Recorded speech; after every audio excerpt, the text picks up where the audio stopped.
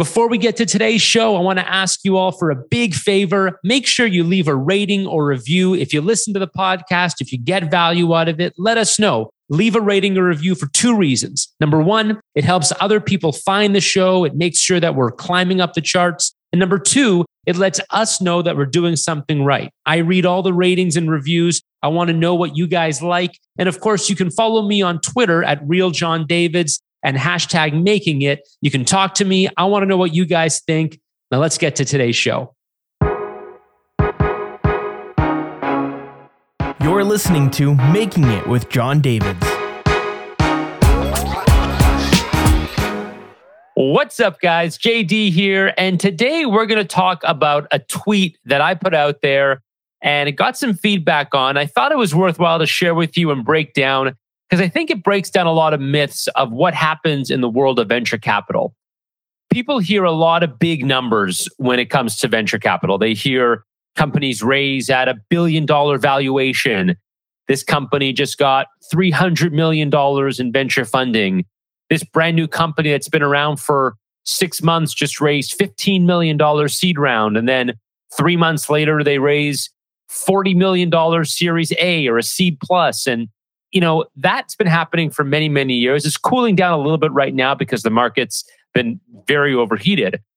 But I want to talk about what that actually means in plain English, because people hear especially the word exit and they hear, oh, this company exited and it sold for a couple $100 million.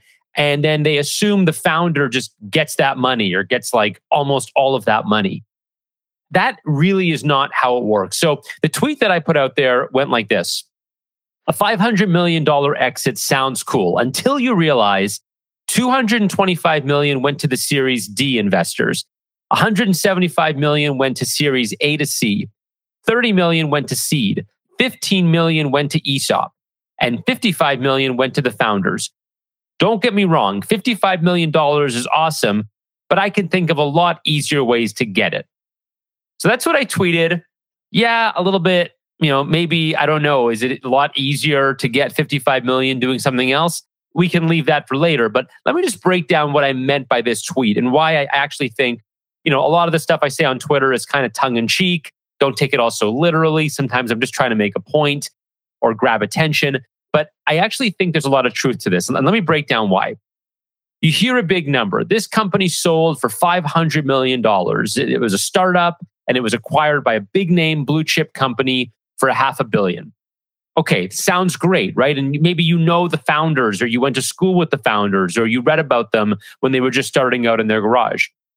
Usually what happens is a company will go through a number of fundraisers. So it'll raise, let's call it a friends and family round or an angel round first. Then it will do a seed round, which is the first institutional money that it raises, although it'll be a small number, maybe just 2 or 3 or 4 million. It used to be back when I was doing my first company, it was like 700,000 was a seed round. Now it's in the millions.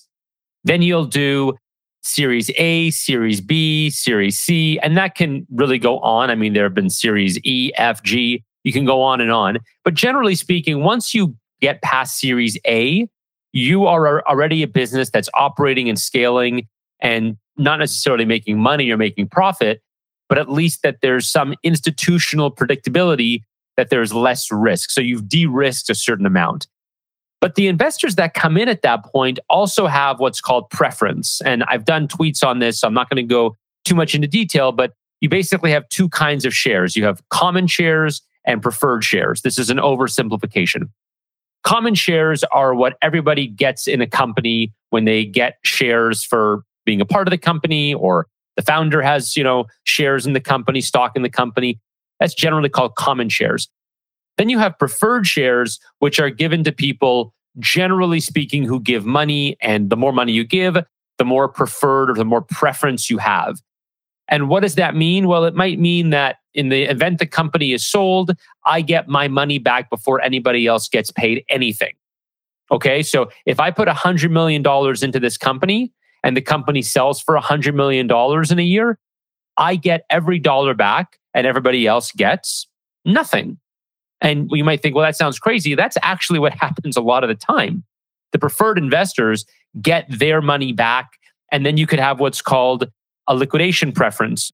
So you could actually have a situation where I get 1 or 2 or 3 times my money back. So 1 times my money means I get every dollar I put into the company back to me before anybody else gets paid. You could also have a 2x liquidation preference, meaning I get 2 times my money. If I put in $100 million, I get $200 million back before anybody else gets paid a dollar. So right there, you can all of a sudden see why the exit might not be what you think it is. It doesn't matter that I have 50% ownership or 60% ownership in my company. I don't get 60% of every dollar upon an exit if somebody else had preference above me, right? So you can all of a sudden see how it gets a little bit murky. Now, we're talking right now about people that invest later on. So when I said here, 225 million went to the Series D investors, I just made that number up. But let's just say hypothetically, in your Series D, you raised 225 million. Well, when you sell the company, and let's assume that the Series D investors had a 1x liquidation preference, which means they get 1 time their money back, they get every dollar back. 225 million goes to them before anybody gets anything.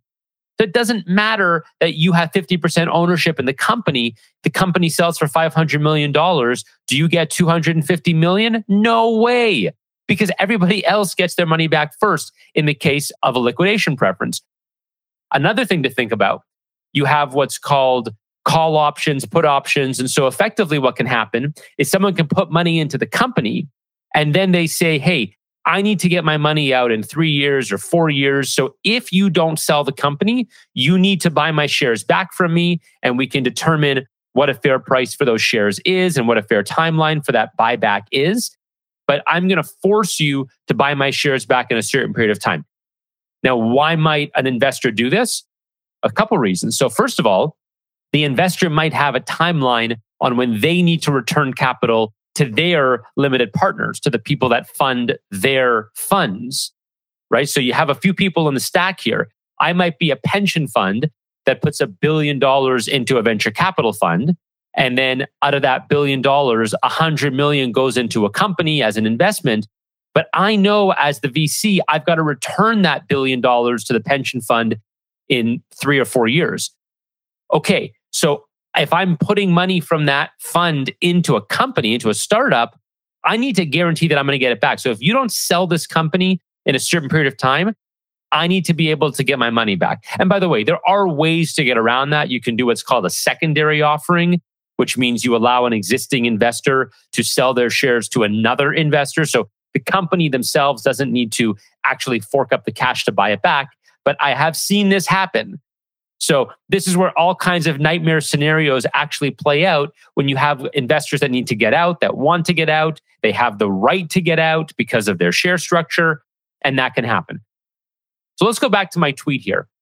225 million went to the Series D investors, like I said. Why? Because let's just say they get their money back, or they get their money back times 3 or times 4 for anybody else. 175 million went to Series A to C. Why? For the same reason. There's at least going to be a 1x preference. I get my money back before you get anything. So if you raised $175 million, it goes back. Okay, 30 million went to the seed investors. Well, why? Because they were the early investors. Now they're below A to C and D investors in this example, but they get their money back as well. And they probably get some kind of share equitable to what their ownership is. $15 million went to ESOP. So ESOP stands for Employee Share Option Pool. If you're in a startup that is raising a lot of money, you're probably going to give shares to your employees, to your early employees. This is how people become millionaires or make hundreds of thousands of dollars, because they had shares or options to buy shares in the company when it started. And this is actually really common, especially if you're hiring super qualified people and not paying them as much as they could get elsewhere. You're going to give them shares in the company. So I say $15 million, again, made this number up, but a certain portion is going to go to the employees who have equity ownership in the company as well. Now, to be totally honest, the ESOP is actually the part that gets screwed most often. Most of the times, the founders actually make out better than the employees. Whole different conversation, but that's the reality as well. And then I said $55 million went to the founders. Now, the reason I said this is actually really simple. if you had a $500 million exit, and let's say somebody said, oh yeah, I've got 30% ownership in this company. I'm a founder. I retained 33% ownership, 1/3 ownership. 1/3 of 500 million is not 55 million. 55 million is closer to about 10 or 11% of 500 million.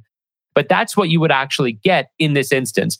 And by the way, I've also heard of situations where you have a $500 million exit and the founder gets literally nothing. Literally nothing. The founder gets maybe $600,000 when the company exited for hundreds of millions. Why? Lots of investors get their money back and then some. Money goes elsewhere. Maybe you have debt on the company. So this is the reality of what happens when you have an exit. And there's so many stories to the good and to the bad. And I'm not going to get into all those, but just understand it's not as clear as you might think it is. Now, 2 other points I want to hit here. People have this feeling like equity and debt are really different. So when I raise debt, like when I actually take on debt for my company, I'm starting a business, I take on $50,000 in debt. People say, oh, well, that's risky because you got to pay it back. Like, yes, there is some risk to that. And I don't recommend you do it unless you know what you're doing. But taking on equity is the same thing effectively. It's still borrowed money. People have this idea of like, oh, well, we're on the same team because they're putting their money in and they have a 30% ownership and I have the other 70% and now we're a team. No. They're getting their money back before you in almost any instance. I mean, listen, if you're dealing with a really unsophisticated investor, that might not be the case. Maybe they truly are just, 30% owners and that's it. But anybody who's been doing this for any period of time is going to insist on a liquidation preference of at least 1x. I get my money back, my cash that I put in, I get it back upon an exit before you get paid. And why do I do that? Because the company might not sell for even what I put in, right? I might put in $100,000. You decide to sell this company in 2 years for 50 grand or maybe 200 grand. Well, I want my 100,000 back and then we'll split the rest. That's typically what happens. The other thing to keep in mind is that when you see these big numbers, a company raised $300 million, $400 million, and people are super impressed. I'm actually much more impressed when people are able to raise like 3 million or 5 million and then build a company that is worth hundreds of millions without having to raise a lot of capital. Every time you raise $1, it's $1 that has to get returned. Keep that in mind. Every dollar you raise has to go back to where it came from before you get to share the spoils of whatever's left. So that's a really important framework to think about when you're looking at raising money, when you're seeing news stories about companies that raised money and then exited. I'm not saying any of it is bad. It's all good. It's all creating wealth and that's all good. But it's worthwhile to look at it with a realistic lens and don't be swayed by what the media tells you or what you see on the news or what you hear about from uninformed people. This is the reality. One more thing I want to mention here. I finished this tweet by saying, don't get me wrong, $55 million is awesome, but I can think of a lot easier ways to get it. And somebody wrote and said, well, what are you talking about? The best way to get $55 million would be to, start a venture-backed company and then sell it. And you've got to listen to my podcast more. You've got to follow me on Twitter. I talk about this all the time. The best way to make money is by doing a really, really simple thing. Don't try to be a genius. Do something simple. Be really, really good at it. Build a business around that service and really operationalize that business. In my mind, you want to build a $55 million company, you can get there relatively quickly versus the venture capital route because you're going to have a lot of failures along the way, a lot of heartache. And frankly, it's just a lot more fun to own your destiny and not be working for the venture capitalists. If that's your game, awesome. All the power to you. I'm friends with a lot of you. And I think that what you're doing is great if it works for you. But what I don't want to see is people getting swayed and brought into this lifestyle that they didn't know was going to be the way it is. And there's another way to do it that's much more suitable for you. So that's what I think is important to keep in mind. As long as you know what you're doing, as long as you know what you're getting into, all the power to you. What do you guys think? I want to know. Follow me on Twitter at RealJohnDavids, RealJohnDavids. Subscribe to this podcast. Leave a rating or review. Leave a comment. I want to know what you guys think, and I'll talk to you next time.